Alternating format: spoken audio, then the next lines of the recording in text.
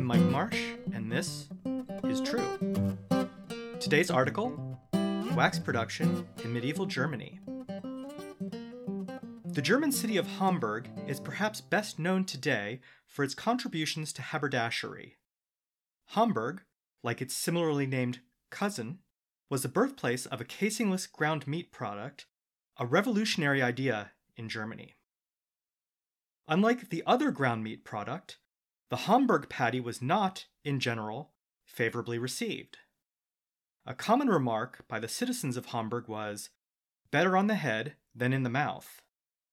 Fashion at the time being at least somewhat subject to practicality, the Hamburg patty was modified over time both to sit more reliably on the head and to be made of a material that failed to begin smelling rank after only a few days of wear.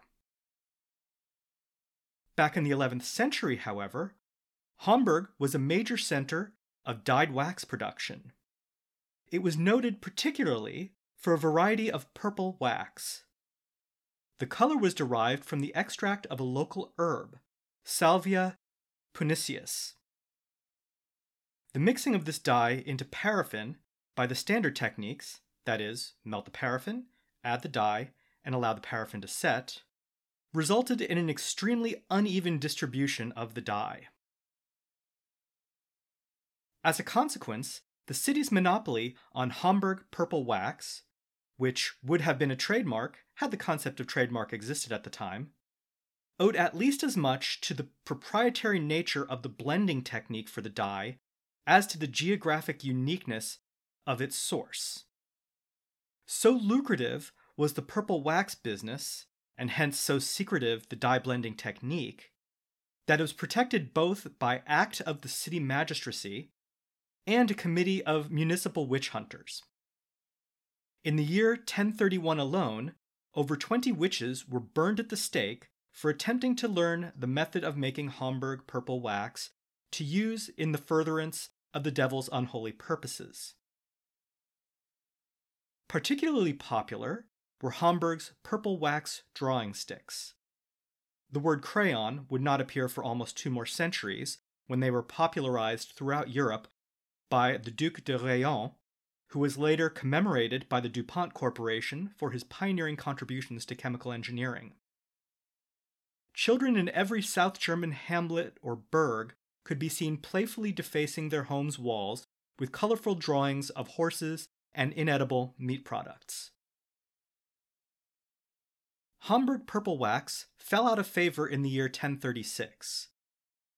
A traveling Greek organ grinder named Stavros arrived in town in early May, after having been chased out of Saarbrücken by the torch-wielding citizenry for reasons that have been lost to history. His monkey, named Gunther after the organ grinder's grandmother, escaped one day while the organ grinder slept after a particularly valiant lunchtime attempt to consume the local cuisine. Gunther slipped into the home of the chief magistrate through an open window, where he came upon a few unattended purple drawing sticks belonging to the magistrate's 9-year-old daughter Helga. Being a monkey, and hence not especially adept at discerning the edible from the inedible, Gunther ate the drawing sticks. Upon being discovered by the chief magistrate, the startled Gunther emitted a simian shriek, reported to sound like "Moi! Ha ha! Ha!" In shrieking, Gunther displayed his bare teeth, which had been colored purple by the wax. So amusing was this sight, that the magistrate related it regularly at cocktail parties to anyone who would remain in his vicinity long enough to hear. Soon, the story of Herr Purpurote Raphe, as the chief magistrate came to be known behind his back, spread throughout West Central Europe. News of the purple mod monkey of Hamburg eventually reached the court of Conrad II, the Holy Roman Emperor. The emperor, being of royal blood, took the story to indicate that a monkey in Hamburg was attempting to usurp his throne. A military expedition was launched at once, with over 1,000 troops assembled to march on Hamburg. The military contingent marched to the gates of the city, which they were about to sack when the magistracy requested a parley. The situation was explained to the emperor with the assistance of some cleverly improvised hand puppets, and the attack was called off.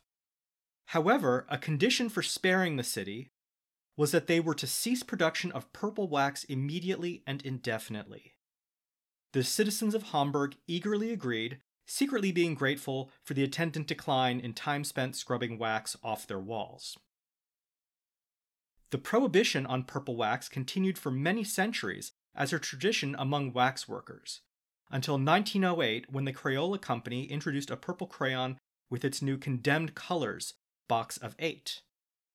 Purple is now a widely accepted constituent of crayon assortments everywhere, only slightly diminishing the popularity of perennial favorites red and blue.